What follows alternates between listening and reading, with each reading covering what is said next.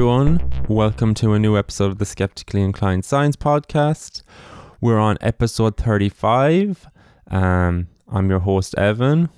And I'm your host, Tom. Welcome to a new episode. On today's episode, Tom, you're going to cover our main story today. What are you going to talk to us about? Yes, and to answer that question, I'm going to ask you a question. Oh, God. Okay, so what does Deadpool, Wolverine, and the Hulk have in common? Well, I know the Wolverine and Deadpool have the self-healing. Yeah. So does the Hulk have the same? It does have the same. So it's all about regeneration. So you correctly guessed. Today we're gonna talk about improvements made in the field of limb regeneration. I actually thought Hulk was just so strong he never got hurt. No, like he does get hurt, but he has also like self-healing abilities. Oh, okay. Yeah, so that's not fair. Well, it's the consequence of the gamma radiation that Bruce Banner was exposed to. Okay, yeah. Yeah. Right. Anyways, You're welcome. That's not that type of podcast we're on about. That sounds interesting. All about the field of regenerative medicine and was it limb regeneration? Interesting. So if you lose an arm or a limb, we're on the right way to learn how to regrow it. Oh wow! Interesting. And today I'm just going to have a brief talk. Our brief news story was about there was more news released about, or new papers released about the Wuhan, how it was the epicenter of the pandemic start and the origins of COVID-19. Like new info came out, and I just want to give a brief talk about it and see what it says and maybe what it doesn't say as well. So I think that'll be interesting. Back to the COVID. Well, I think I haven't talked about COVID in a while, so I think this is just a kind of a nice investigation into maybe how it started. But like I think, it seems like COVID is now on the back burner of everyone. Especially in Ireland, I'd say over there as well. Is it? I think war is the big war. Yeah, so it definitely overshadows it. No, and I seen what was it? You know that game? What's the game again? It's like the online one where you Call of Duty. No, it's like it's where Fortnite. No, it's the how the world ends and you have to try and get the world to end. I think, isn't it? Like that kind of a game. So Pandemic. It wasn't Pandemic. It was I can't remember. Anyways, it's like it's a game where you try and like help get the world to end. So I think we've been through pandemic. Now we're through war. I think there's famine next as well happening. Well, could happen soon in Ukraine. So I know we're like living through unprecedented times for the last 5 years. Like 5 years, but feels like isn't it? Yeah. So. Well, in the same time, I suppose we are the last people to comment about war and what is going on. So let's say we just acknowledge that it does happen, but we stand with Ukraine. So yes. And then the other news, I seen you got a new tattoo as well. Yeah. Wow. Can you tell the people what you got? He got a really science tattoo because he loves science so much, wasn't it? It's no. Well, this is not. I really like the old school type of tattoos, the way they were made. Like just use a very limited number of colors and sometimes you can see them old school tattoos on old school Americans or bikers or sailors and stuff like that. Sailor. So, because I've never been on a proper boat, I didn't feel like I could get a lighthouse or a ship or something like that. But I really like the way the straight razor look like with the web and some not flower elements. Web? Just to make Why is there web on it? Just to make it look cool and busy. Okay. Otherwise, it would be like rather empty. And what's the flowers? Razor, just to kind of complement the tattoo. And what kind of flower is that? Is it just a generic flower? Just a generic flower, yeah. And because he knows exactly what he wants. I shaved my head bald, so I thought I can commemorate that with the straight razor tattoo, even though I'm not a barber or anything like that. I like how it looked like. And did you get the tattoo and then go into the barber and be like, hey, look, this is what I want you to use? No, I actually do my head by myself now. I have the right equipment, and and I was craving to get something for a long time, so I saved some money and I talked to the artist. We exchanged ideas. I told him what I want, and I said at the start that like I'm artistically challenged, deficient. And and he helped me out. We discussed, we talked about it, and then I showed up, and it took 3 hours to get it done. Wow. And that's it. Yeah, and now it's healing. So I'm not supposed to go like heavy exercising and anything like that, just to give some time to heal, and it's gonna be all good. Yeah. Can I recommend something? Yeah. Because I don't think I've started my journal when I write my thoughts. Oh yeah. And I've been quite regular with this, and there are some gems in there. I have to tell straight from the start.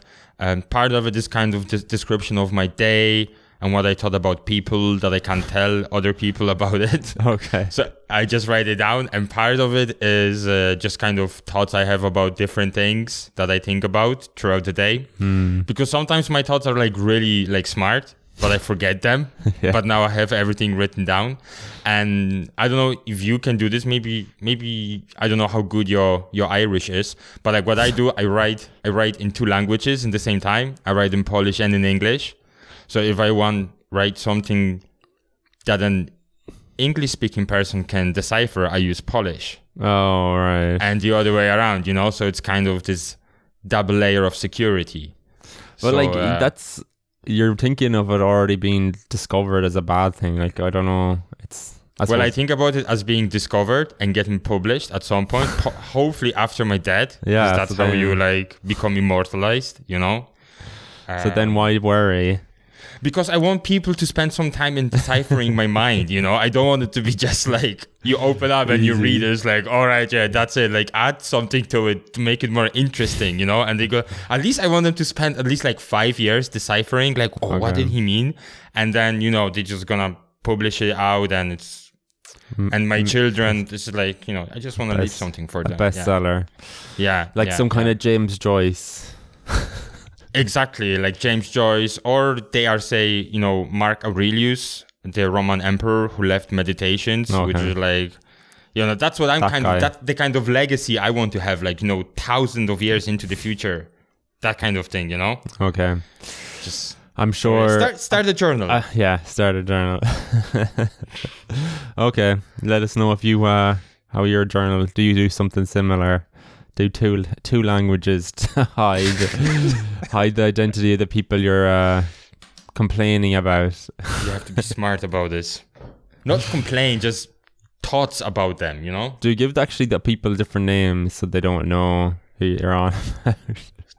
That's I will start including that as well. I haven't done that yet. Yeah, I just called them by the name. Another layer, so they're like, okay, well, listen to him. Who does that mean? Yeah, I don't want to make it too hard for them though, because I do want it to be deciphered. I don't think people will care, honestly. Why you always shitting on my dreams? Like, I'm like a realist. Okay.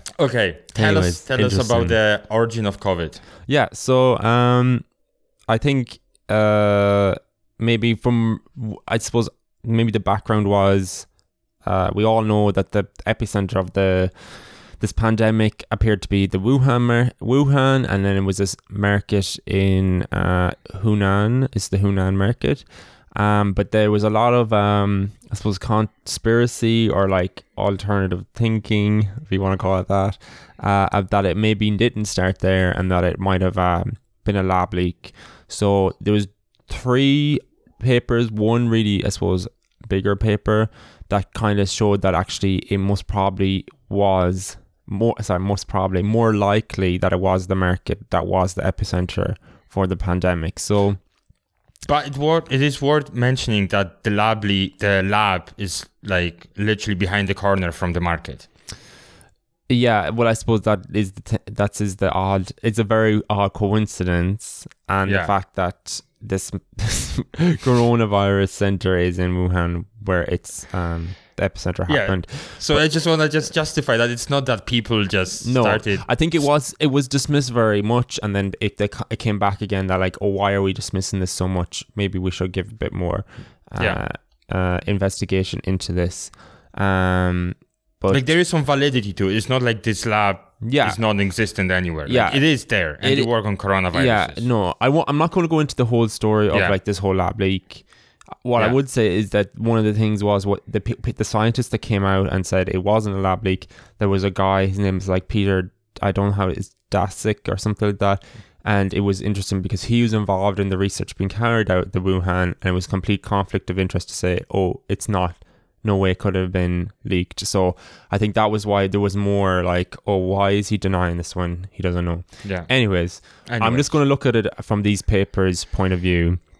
So there were these 3 studies. They reveal intriguing new clues about how the COVID-19 pandemic started. 2 of the reports trace the outbreak back to a massive market that sold live animals, among other goods, in Wuhan, China. And a 3rd suggests that the coronavirus SARS-CoV-2 spilled over from animals, possibly those sold at the market at least twice in November or December 2019. These are preprint, so they haven't been peer-reviewed just yet, just so you know. It could be something changed by the time this comes out. So yeah, I said I was originally kind of more leaning to the lab leak, but I think after looking at these papers, I think I'm more like, okay, I think it is more likely a natural okay, so you have to convince me. Because I'm gonna die. I'm willing to die on that hill that it's a lab leak. Okay. Yeah. So just to remind people, in early January 2020, if people forgot about the pandemic already, Chinese authorities identified the Hunan market as a potential source of a viral outbreak because most people infected had been in there in the days before they showed symptoms. Hoping to stem the outbreak, the market was closed and samples were taken from animals at the market, as well as drains, cages, toilets, and stalls. A report by the World Health Organization showed that all of the nearly 200 samples collected from animals were negative, but that 1,000 environmental samples were positive for SARS-CoV-2. So they never were able to track what animal it came from, but they were able to say that it has been in the environment circulating around there. So this kind of points that maybe the market was the source of the outbreak. But like none of the stories contains definite evidence about what type of animal might have harbored it before it spread to humans.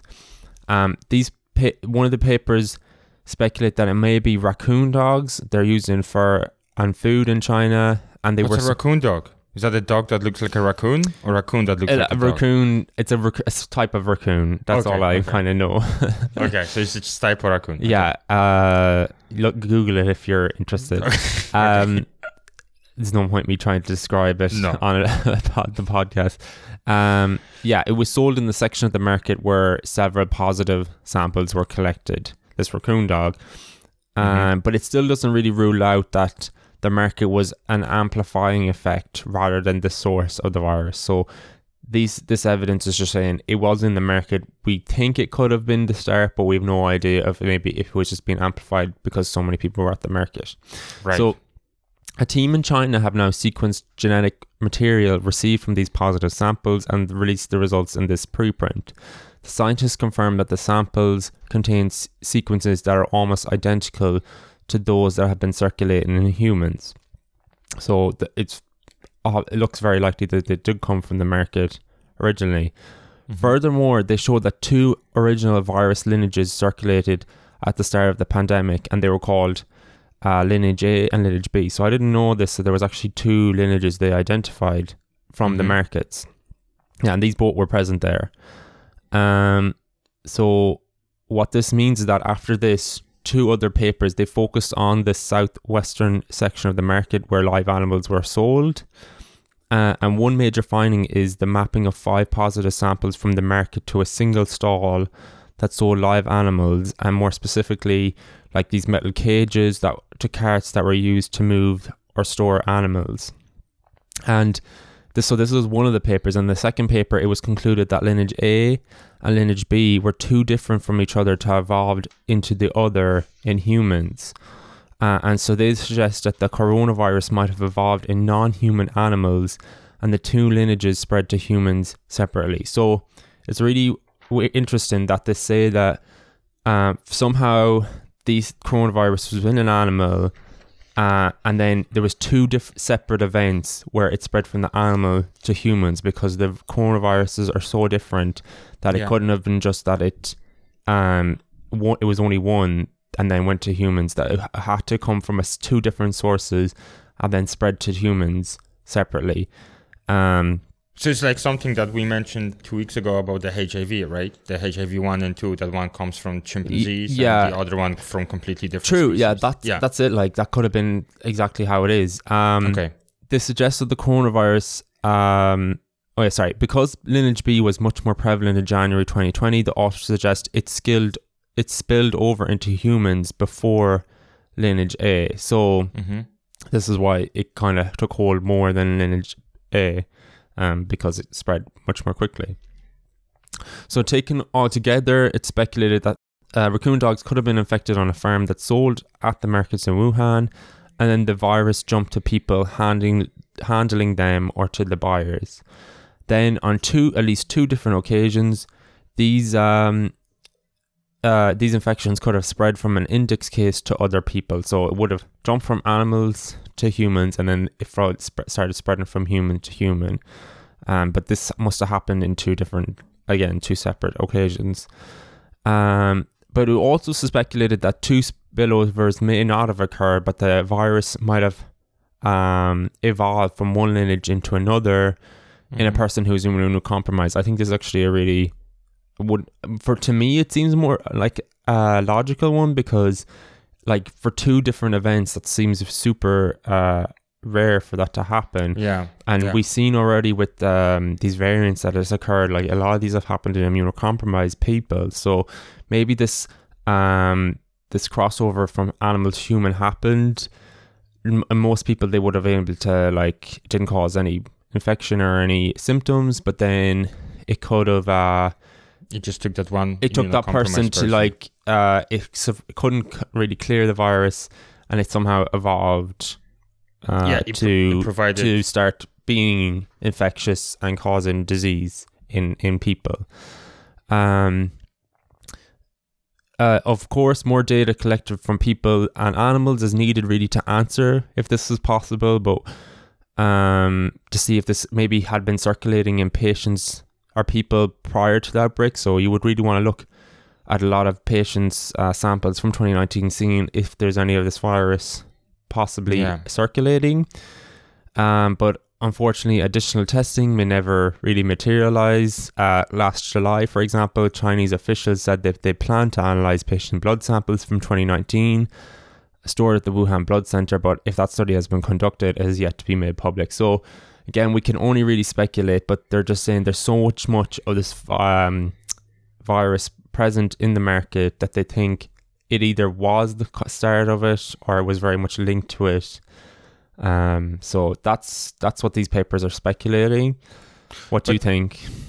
Just because it was linked to the spread of coronavirus, as someone in the lab could bring it into the market. Yeah, you know what I mean? It doesn't rule it out. No. Yeah, that's it's kind of these raccoon dogs. Before it was a bat, and what was the intermediary species? No, it would have been a bat to the raccoon dog to the human. Because I thought it was one Pangilion. It could have been true. Actually, I suppose I don't think they know really, but it could have been something intermediate to get it to raccoon dogs. This is. I think the only thing that we can say for sure is that the lack of transparency and the ability to conduct tests and experiments in that region of the world really hindered our ability to understand how it started. Yeah. And it just fuels this conspiracy pot, because we're coming up with more and more theories and hypotheses. We're coming up with more hypotheses based on this kind of scared limited of evidence that we have. Yeah. And that's why there's so many of them, because the lack of transparency from the Chinese government doesn't really allow us to see what it really happened. Would that be correct to say? Yeah, no, like there's still a lot of unknowns, really. I do think this sounds much more plausible though than a lab leak, I think, personally. I think this would make more logical sense that it happened in an animal and it somehow managed to spread to human, rather than somehow a virus escaping from a lab.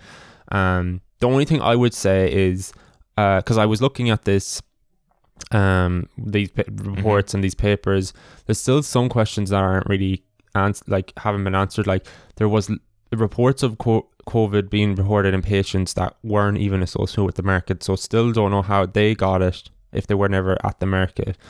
And the second thing is, with SARS, the original SARS and MERS, like, you can clearly track how it evolved to gain these mutations to become to get this S1 and S2 cleavage point so that it become infectious.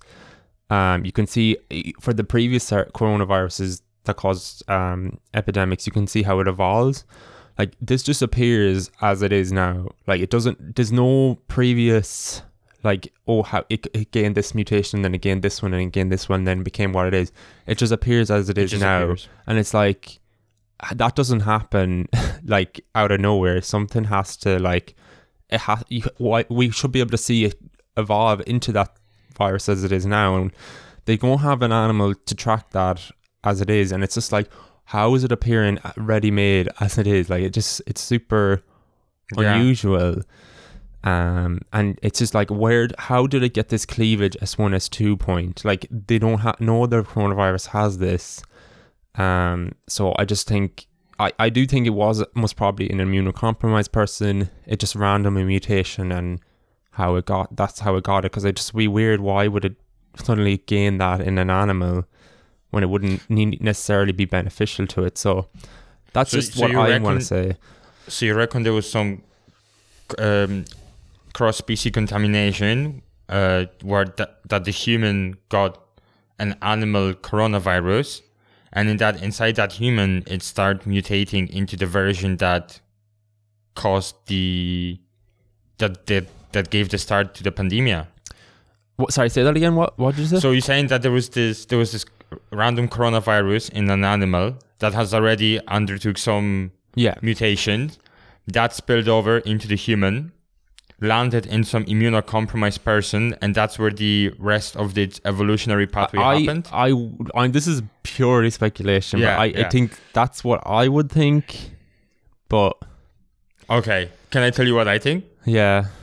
I think that employee B didn't wash his hands or her hands properly before clocking out, went to the market, saw a good old friend, exchanged hugs, handshakes, and that's how it happened. But why was there sand? Like, why was it on the cages? It just like happened to, like, do you think they were just touched?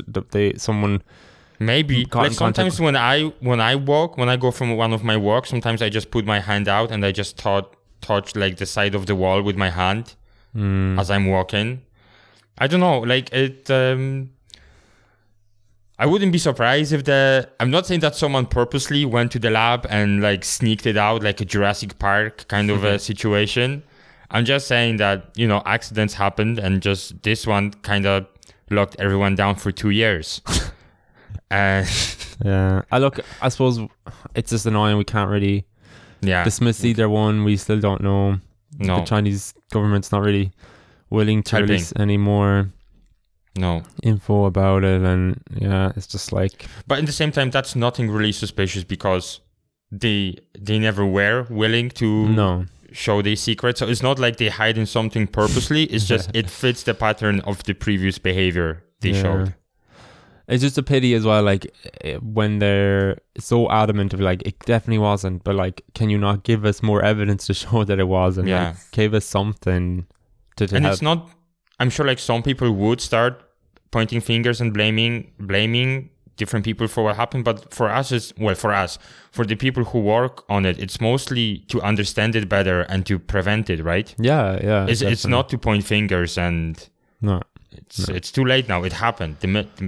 The milk is spilled. Yeah.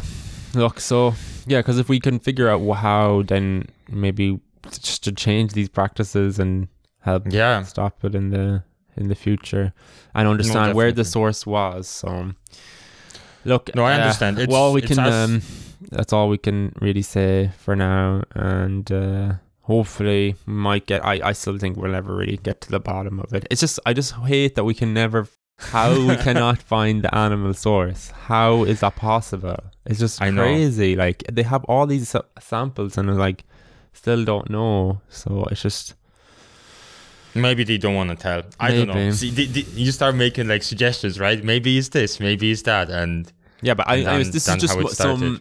Anyways, this is just some evidence, and I thought it was interesting just to kind of discuss the whole topic. So I'm sure it's gonna get discussed into many years into the future. Yeah. Oh, definitely. It doesn't look like we're gonna find out what happened anytime soon. No. Okay, that was our my news headline about the origins of COVID-19. Yeah. So, well, thank you for reminding us, Evan, that there's still a lot of unanswered questions, even though it seems like the world is coming out of it now. Yeah, it seems like it won't be long before people will be like, what pandemic? Yeah. Even though we're still in the pandemic, it's not over yet, but we're like, well, remember when what happened? So like surprisingly, a lot of people in my department started getting COVID and stuff like that, and place just looks a little bit empty now. Oh, really? Yeah. But what can you do? It's part of life now. Yeah, it is. In Ireland, actually, now if you you don't need to get if you get symptoms. I don't think if you're under 55 and you're not immunocompromised, you don't need to get a COVID test. You just have to stay at home. And does your hospital has a different rules compared to the rest of the country? Yeah, the hospital would, because you'd have to tell them I have symptoms. They most probably will let you you'd have to go in. So hospital is more strict. Yeah. Whereas I think it would at regular work, if you had symptoms, to say I have symptoms and just stay at home until you feel better. I think that's how they're doing it, rather than getting tested for everything, for every time you have symptoms. Like, I think you can still do it if you want, but you don't have to. Because our hospital is also stricter than the guidelines, the recommendations from the government. So I just wanted to see if it seems like it's across the continent. Yeah. Okay. So, Are you ready? Yeah, let us know so tell us, how do we get our limbs back? How do we grow our limbs? I know. When can I start chopping off my limb and regrowing it? There was this idea about there are these mixed martial arts when the people fight in cages. Yeah. So someone joked around that once we get the technology up to speed, that we are able to regenerate limbs in the matter of hours or days. They should have like competitions with swords and knives when they be chopping each other in legs and arms, and then you don't really suffer that much because you can regrow it. But I don't know. I think it'd still be very painful both ways. Definitely. So, but it'd be like back to the ancient Rome, to gladiators, and they don't necessarily have to die. But anyway, I digress. I think you're more likely to get stabbed and blood loss than lose a limb. That's how you would. Yeah, well, maybe you don't stab each other, but it's mainly about like chopping off the limbs and stuff, Okay. But I digress. That's not point. This is not why we want to do the limb regeneration, okay? Yeah. Not to fuel mindless violence. Maybe I just want to say, for anyone there who doesn't know what amputation is, it's the removal of the limb by trauma, medical illness, or surgery. And it is, like, now being seriously, it actually impairs the physical function and mobility of these people that are affected by it. And, although it could be a form of treatment, it still has some negative after effects linked to it. Like, there's this whole thing that making public spaces more accessible for the disabled people and stuff. So, it is an issue. And one of the most common identified conditions that lead to the limb loss is a peripheral vascular disease. And that is associated with the limb loss in high income countries, So that's, for example, conditions like diabetes also fall under that bracket. Yeah. However, in the low and middle income countries, you see trauma has been documented as the primary cause for limb amputation or limb loss. And it just shows the difference, right? We don't really have to worry about violence and stuff like that. It's more kind of a lifestyle choices, perhaps, that lead to these outcomes, whereas places in less well off, they can't really do that. No. And I'd say it's with like war as well as like going out to fight at wars is the main reason, I'd say. So yeah, I mean the number of veterans in states, and they are young people, like, you know, young men and women that just, you know, they went off to war and now they have to deal with, like, perhaps they might not have legs or arms because a landmine blow up when they were in the car. It's really horrible. And not only that, they have these mental, psychological problems associated with being exposed to war and violence for so long. They also are physically disabled, and it's just tragic. So that's why there is a need first to understand how the limb regeneration happens, and then ask a question to what extent we are able to actually translate it over into form of therapy.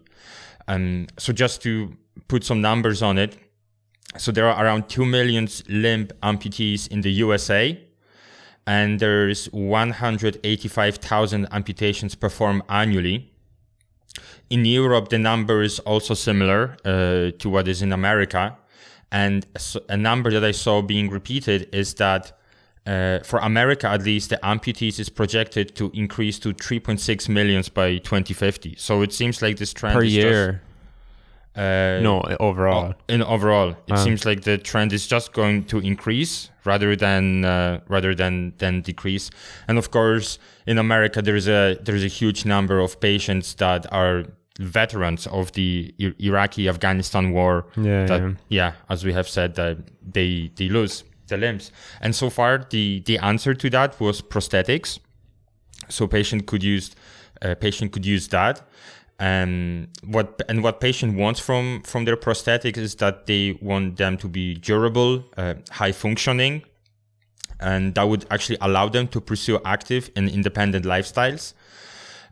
However, so far the attempt to replicate the appearance and functionality, it's kind of diverging. So you can get really well prosthetics that look really realistic, and, you know, at least you won't get maybe the eye look, people staring at you, which I would find also uncomfortable.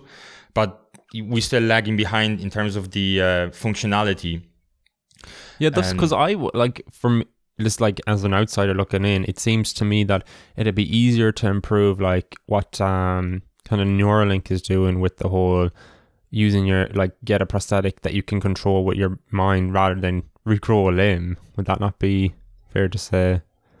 Yeah, but as I was looking a little bit into the current trends in prosthetics, so it's not really that simple. And also there were the Neuralink looks good on the paper, but I think there were some controversies coming out with their research as well, in the way they have performed their research on animals. Oh yeah, is that it's not really that simple, that it sort of qualifies under animal abuse, what they did to these animals to reach the results they have. Okay. So this could be further away than we initially thought. Whereas you think that regeneration might be more feasible? Well, no, I think what I will show today with this paper that I will discuss is, I think there is still a lot of questions that have to be answered, but I think at least we have a certain understanding of how this happens, because you can't really start using it as a treatment if you don't have a baseline understanding of what pathways and what processes are involved in limb regeneration. And I think there is the same. I think the distance between the Neuralink and the limb regeneration, it's gonna take a long time, because Neuralink, what they're trying to do is literally map the brain, right? And develop and figure out the pathways that are responsible for something, or you're gonna try to train your thought patterns to perform a function, and on the other hand, you're actually trying to study and replicate limb regeneration. So both of these things seem to be very complex. Yeah. And it's not that Neuralinks be able to do it in the next 5 years, you know. I just that's the feeling I'm having. But actually, the patients, they have much more quote unquote mundane problems and real life problems with their prosthetics. You know, it's something that is, for example, related to sweating and limb atrophy, and like these are the things that they find problems with prosthetics more often. That they get bruising around the side of amputation because of the prosthetics. If you have one of these prosthetics that are moved using your muscle contractions, so you have like a if you got your arm pads, you have like pads attached to your muscles, and then you can flex your muscles, and then that would send a signal to the prosthetic, for example, like a limb prosthetic, to move up and down your arm. But like with the sweat, these electric pads can slide off, and like the connection is not so good anymore.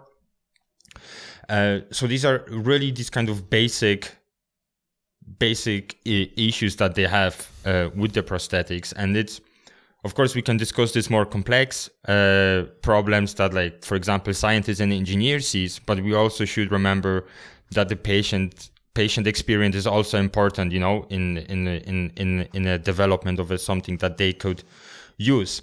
So there's a lot. So the prosthetics, although for what good they are, there's still some negatives to it, and that's I think another reason why, you know, some people want to actually study the limb regeneration versus just putting all money into like, oh, let's make the most functioning prosthetic ever.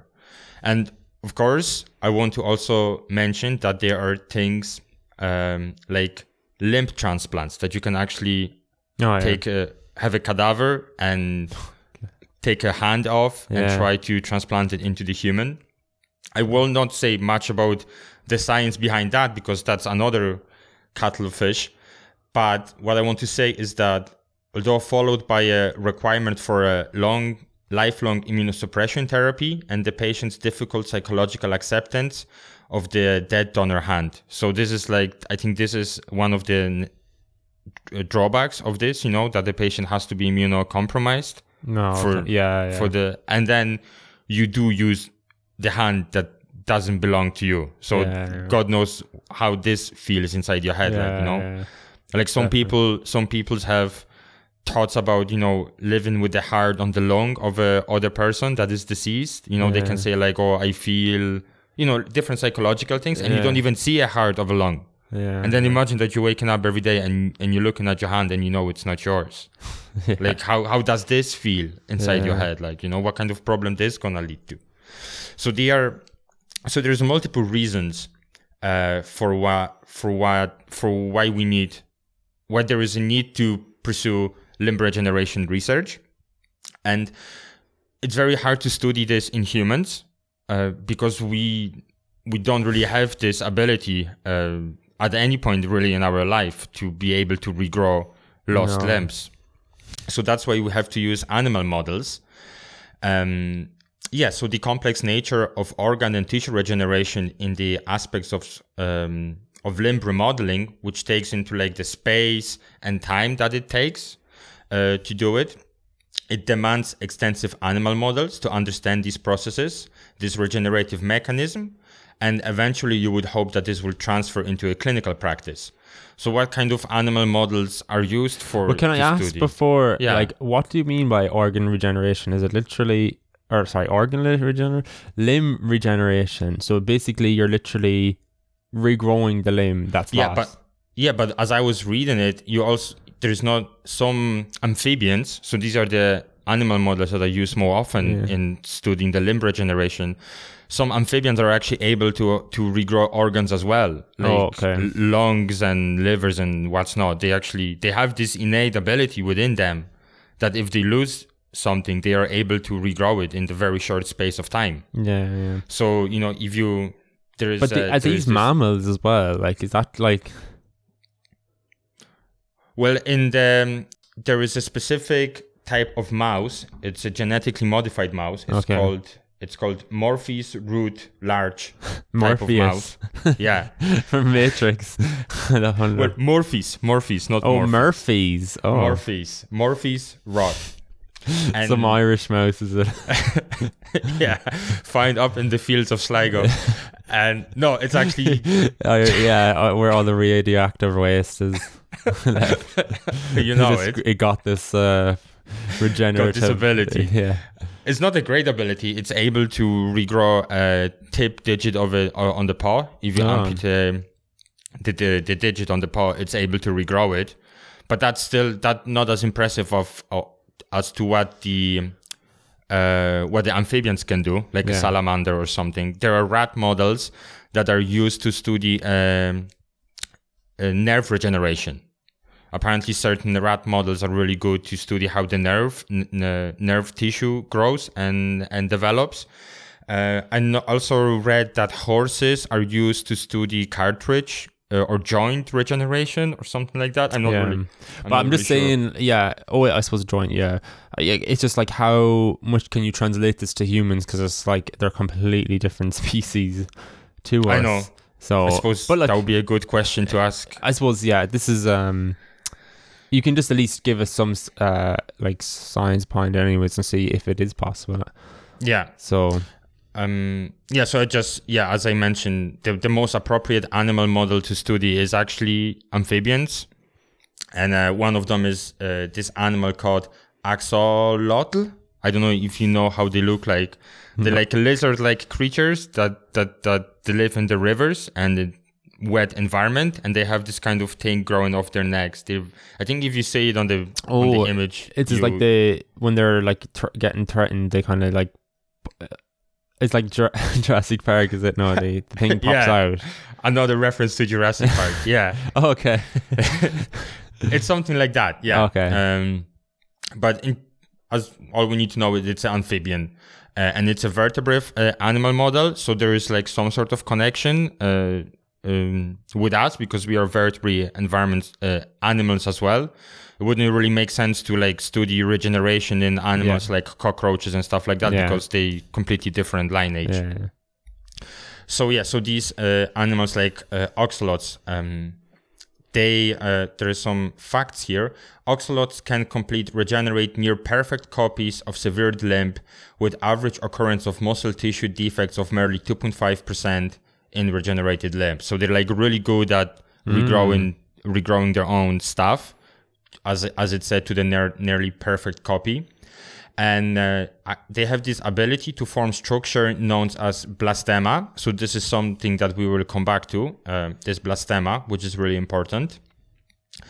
And so now the question is, how far can you take this axolot?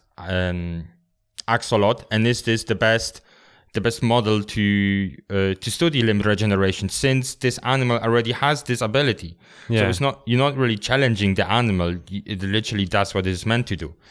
So now in this paper that I will talk about, which was published in the Science Advances journal, they actually used another amphibian. Its Latin name is Xenopus levis, but is more commonly known as African clawed frog. Okay.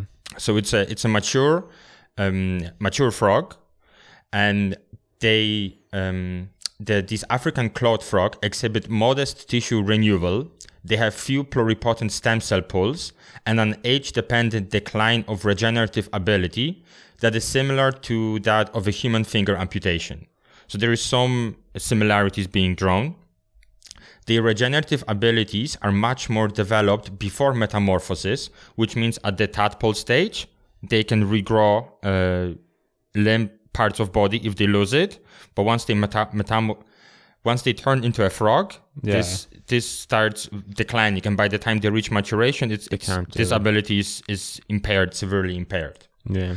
So the temporal restriction of regenerative competence makes the African clawed frog an ideal model system for determining characteristics that enable or inhibit regeneration. Because with this animal model, it's like they could regenerate. So within their biology, this system yeah. already exists. It's just they losing it once they get mature. So it's trying to switch it back on. Yeah, you try to switch it back on so you can study and you can see what is important. Another important thing for this paper was the use of biodorm. A biodorm is a wearable bioreactor that allows for control over the local microenvironment of the wound. This biodorm also allows for controlled release of compounds that are able to trigger and sustain endogenous cascade without subsequent intervention or continuous micromanagement. So this biodorm, you can imagine it as a form of a cast that you put on top of the wound. Yeah. And this quote unquote cast has certain properties that enable or activate this regenerative ability that is not present anymore. Yeah. And the last thing that I want to explain before getting into the results of the paper is blastema. That's something that I mentioned before, that these amphibians they're very good at creating blastema. And it is a tissue structure that forms at the site of the wound closure. It is an accumulation of a mass of undifferentiated cells, which is the source of the new tissue. So they don't heal the wounds the same way as humans do. It gets really, you create a clot, you try to patch it up as soon as possible. Loads of fibrosis is happening to close the wound, and it just doesn't give enough time for this undifferentiated, these pure stem cells to find themselves at the point of wound injury and start, getting all of this necessary signaling to start forming into this desired tissue. What happens to us? We just form a scar. Yeah, right. Yeah. And if you have a small wound, this scar tissue, you can't really tell it is there. But with the huge wounds, you can actually tell that there is a scar tissue being formed. Yeah. And I also wanted to mention the multi-drug cocktail that is used together with the biodorm. So there's 5 compounds they used in this paper that actually kickstart the regeneration. One of them is they used growth hormone. And it has been shown that growth hormone supports limb regeneration in different animal models in multiple studies. And that goes back into even 70s or 80s when these studies were done. Another thing is a brain-derived nootropic factor. It's been shown that peripheral application of exogenous brain-derived nootropic factor promotes regeneration of sensory neurons and functional recovery. Another compound is 1,4-DPCA. And this DPCA is an inhibitor of prolyl hydroxylase, and this prolyl hydroxylase degrades hypoxia-inducible factor 1A. So when you use DPCA, you promote expression of HIF1, this hypoxia-induced factor, and this hypoxia-induced factor 1 protein, it promotes increased vasculature. So what you're doing is you around the wound, you're promoting development of new vasculature. So there's more nutrients being developed to the wound, and rather than closing everything down and sealing it up, you're actually encouraging blood flow to the area. Resolvin 5D, it promotes anti-inflammatory responses and also reverts inflammatory response back to a non-inflamed state, just to maintain the homeostasis of the area of regeneration. And retinoic acid, it's a type of a molecule that is known to act over long distances, and it has been established as a key player in vertebrate limb development. So this is the 5 compounds that being released by the biodorm bioreactor. So just look at the results, and the first thing that I want to talk about is that the hind limbs of the animals were amputated. So you get your frogs, you cut the hind limbs, and you have 3 groups. You have a group that was not exposed to the biodorm. I'm gonna call it bioreactor. You have the animal group that was not exposed to bioreactor. So you just cut the limb and put it back into the aquarium or the cage. Yeah. There you have a group that cut the limb was cut and they put the bioreactor on its own. And you have a group that the limb was cut and you put the bioreactor that also has the 5 drugs. The multi-cocktail. Very drug. cruel having to cut their limb off, I suppose. What else? Well, I think People wouldn't be happy. Well, you have to break some eggs to make an omelet, right? And Oh, yeah. Okay. I think that's the only way to say it. And the bioreactor was worn only for 24 hours, and after 24 hours was removed. So that's it. Okay. You only have it for 24 hours. And and then the animals were maintained without any further intervention for up to 18 months with the periodic assessments for regeneration of the limbs. And the first thing that they noticed is that regenerative soft tissue length, which was measured from the amputation plane to the distal tip of the regenerate, that increased for all groups over the 18 months. But animals exposed to the multiple drug treatment displayed significantly greater and complex tissue growth when compared to the other groups. And at the beginning, at 9 months post amputation, the MDT group displayed an increased tissue length relative to all groups, which was sustained until the final measurements at 18 months past amputation. So even though it was removed 24 hours, it was still regenerative. And this is like in the animals that were mature, like they couldn't do this on their own. They were mature females, yeah. Interesting. It was really good. And 76% of animals exposed to the MDT displayed thicker, more complex regenerative morphologies relative to the featureless spikes present on the non-treated group. Another thing that I found interesting was how this treatment affected the bone regrowth. So it's not only the soft tissue, you actually get the bone to grow as well. So the 3D microcomputer tomography scans were used to assess the bone growth and remodeling. And these were done at the 18 months post-amputation. So that was the very endpoint measurement of the experiment.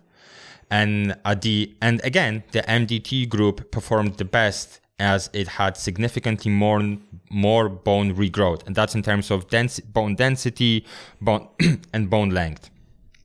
What was interesting is that bone growth interruption was observed in the MDT animals.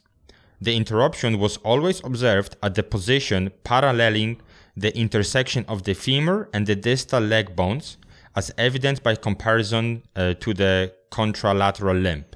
This suggests that the regenerative processes were self-limiting based on the previously established anatomical boundaries, such as joints. Wow, really? Yeah. That's crazy. That's crazy, isn't it? How does it know? How would it know what the boundary was? I think it's in the same way your body knows that the ears have to be sticking out and not being the part of the skull.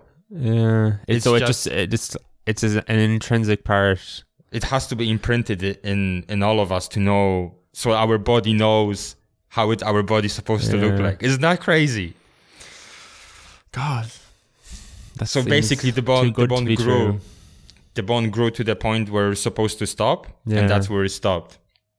And examining the surface features of the newly formed bones revealed that MDT animals and not the non-treated or animals treated only with the bioreactor detailed pattern topographies similar to the uncut contralateral bone, including ridges and depressions that are used as anchor points for muscles and connective tissues. So it all just kind of came back. Yeah, so it's not only that it grew and stopped where it's supposed to stop. You already had like these morphological changes that are suitable for bone and soft tissue attachment. And that was only present in the group that was treated with the multicocktail drug and not in the other. I suppose the interesting thing you would want to know is like, okay, these had the capacity to do this. If you try to do this in an animal that doesn't have the capacity to do this, would you still get to see the same results? I think that would have to be the next point, right? Yeah. Like trying to replicate that in the animal that perhaps never had the regenerative abilities in the first place. And they also, but it's exactly right. It's exactly right what you said. And when was this paper done? When was this carried out? 2022. I think it was released this year in January. Yeah. So it's very cutting edge. Like, was it? Yeah. I mean, there was because I found it first on the Science Alert website where I usually look up the science news, and then that caught my attention first. And then I just kind of typed in the title of this paper into the Google search, and I got like a lot of websites with like a media release kind of Yeah. articles about it, you know, and it's not only like scientific pages. It was like loads of this kind of just commercial news websites that also, Oh yeah. yeah, but they, Huffington Post and yeah, but they kind of went the level up, and they was like, oh, is limb regeneration possible in the near future? You know, they kind of took blow it out of proportion. blow it out. Yeah. I mentioned the blastema formation. That is important. And they notice here that the animals that were exposed to the MDT group, their size of their blastema, it could also be measured because it happens on the top of the wound. It was proportionally bigger compared to the other two animal groups. So this is this kind of confirmation that these biological features that are present in the animals that are able to regenerate, this could be actually the way to do it. And if you could generate this blastema formation in other animals, that could be the way to kind of start to give the signal necessary to start regrowing these limbs. So in a sense, you prevent complete healing because you want to keep this blastema formation, which is not like a proper tissue that you can, touch, poke. It's very sensitive because it's like a live, it's basically open wound trying to regenerate itself. That's the tricky part. Yeah.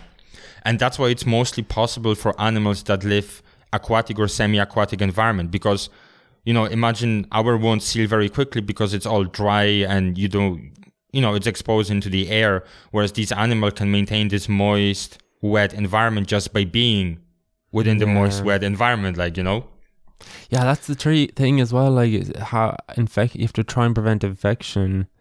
Yeah. And so, that's another big... So when they did like a transcriptomics assessment on these groups, just to kind of see differential expression of genes and such, in these animals, they notice like an increase in the expression of pro-inflammatory and pro-immune response genes at the very early stages. So perhaps maybe it is to maintain that, to make sure that at the start, no infections will get inside or anything nefarious will happen. You want to like maybe sterilize the area. Well, quote unquote sterilize, because a wild animal lives in the filthy river or something. Yeah. But like just to maybe have the higher immune responses to kind of kill whatever possible pathogen can enter it. And then once this sort of blastema is being formed, and you don't really have the access straight into, there is like some sort of membrane form over it, then the genes that promote immune response are kind of dumbing down. And in the animal models here, they noticed that by day 7 post-amputation, there was a general down-regulations of this pro-inflammatory responses, whereas it was really high at the very few hours post-amputation. These responses were really elevated. Yeah. And I think another thing that I want to tell is that, so it's very good that they were able to show that there is a soft tissue regeneration, that there is a bone growth, and that the bone grows properly in terms of the size and density and rigidity and morphology. But another very important thing is that you want to be able to sense something with that limb. You don't want to have a regrowed limb without any nervous system being connected to it, because then it's just senseless, right? And you can't really perform any actions. You can't contract your muscles. You can't move, because it all depends on the ability to regenerate the nerves around that tissue. Yeah. And they actually showed that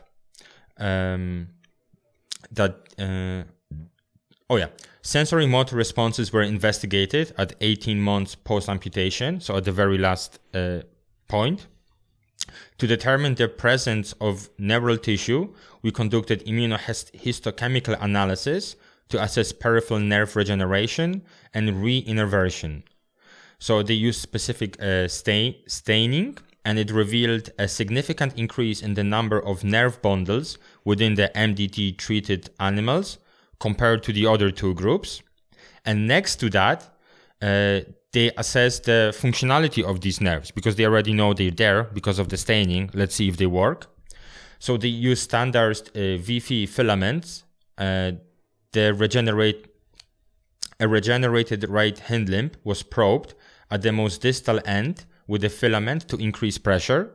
And we observed that all MDT-treated hind limb regenerates displayed comparable stimulus response patterns to the matching uninjured animal group, and that indicating that they had regained significant reintervention and neuromuscular reintegration compared to normal functionality pre-injury, regardless of the soft tissue patterning complexity. So basically what it's all saying is that when you poke the frog that had a new limb grown out, the responses are comparable to the frog that wasn't injured in the first place. Yeah.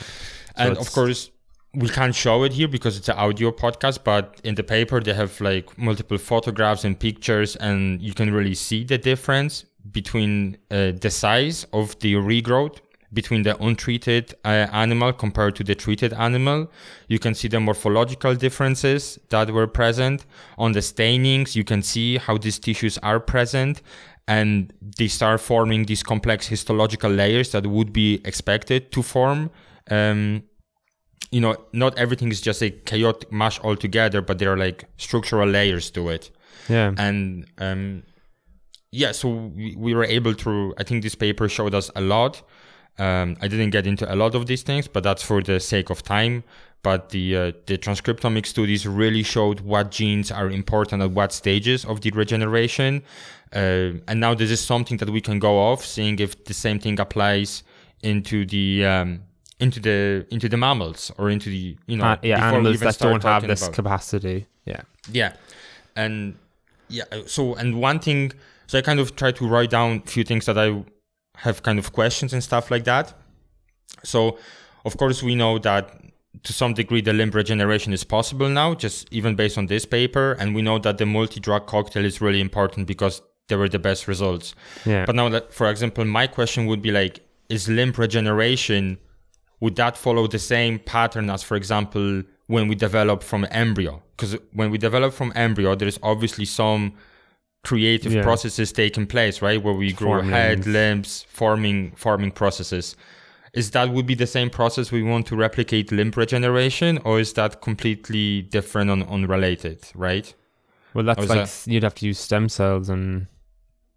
Yeah, but like that's what I was thinking. Another thing is like they were able to perform this on a quite small animal when the bioreactor wasn't probably bigger than the tip of your finger, right? Yeah. So you can just insert that hindered limb in there.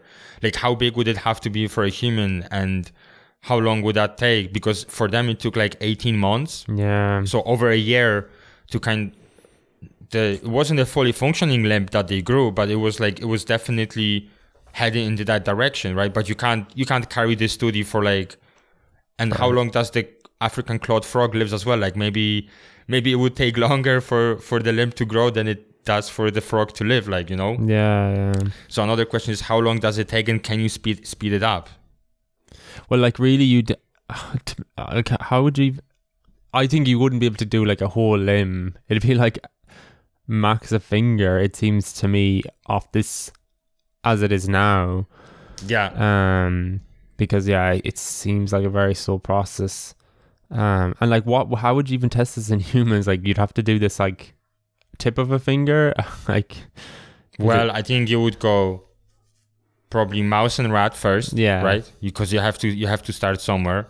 Maybe you work your way to primates, and see if it works on the primates, and then you just find few volunteers who are just and that's the question, because if you already lost your limb, right? Your wound is healed. That's done. So for this to apply, would you have to like reopen the wound to get the access into the tissue? Yeah, that's true. So how quick after your limb loss you would have to start with the intervention? Because obviously for these frogs, they chopped off the leg and they didn't wait until the wound is healed. They just put the bioreactor straight on top of it. The cascade of events can take place. So how much of this is kind of a interventional treatment at the moment of the injury versus how much of this could be applied to someone who's already has lost the limb? Yeah, that's another thing that has to be. That's another thing that assessed. Have to be assessed. Yeah. But I just thought it was, the whole topic in itself is very futuristic. Yeah. And I think this research has to be done. Because if it's not gonna get done, we will never know the answers to these questions. You have to start at the very, very fundamentals. Yeah, exactly. And obviously people who are involved with it are extremely talented, and it'll be so nice to talk to one of them. Well, maybe down the line.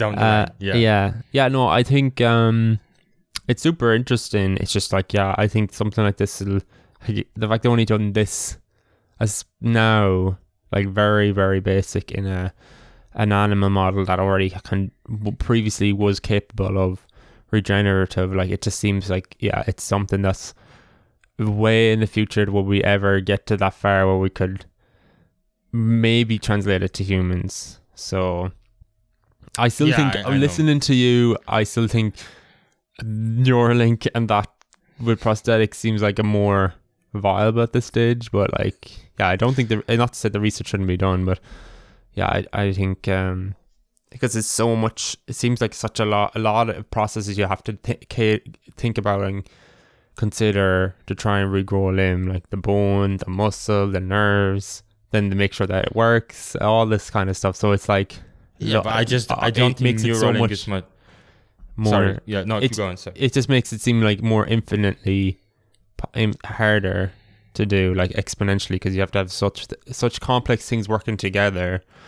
So, but I do think it's an interesting concept, and I know, but like I think, I don't think Neuralink is that much easier.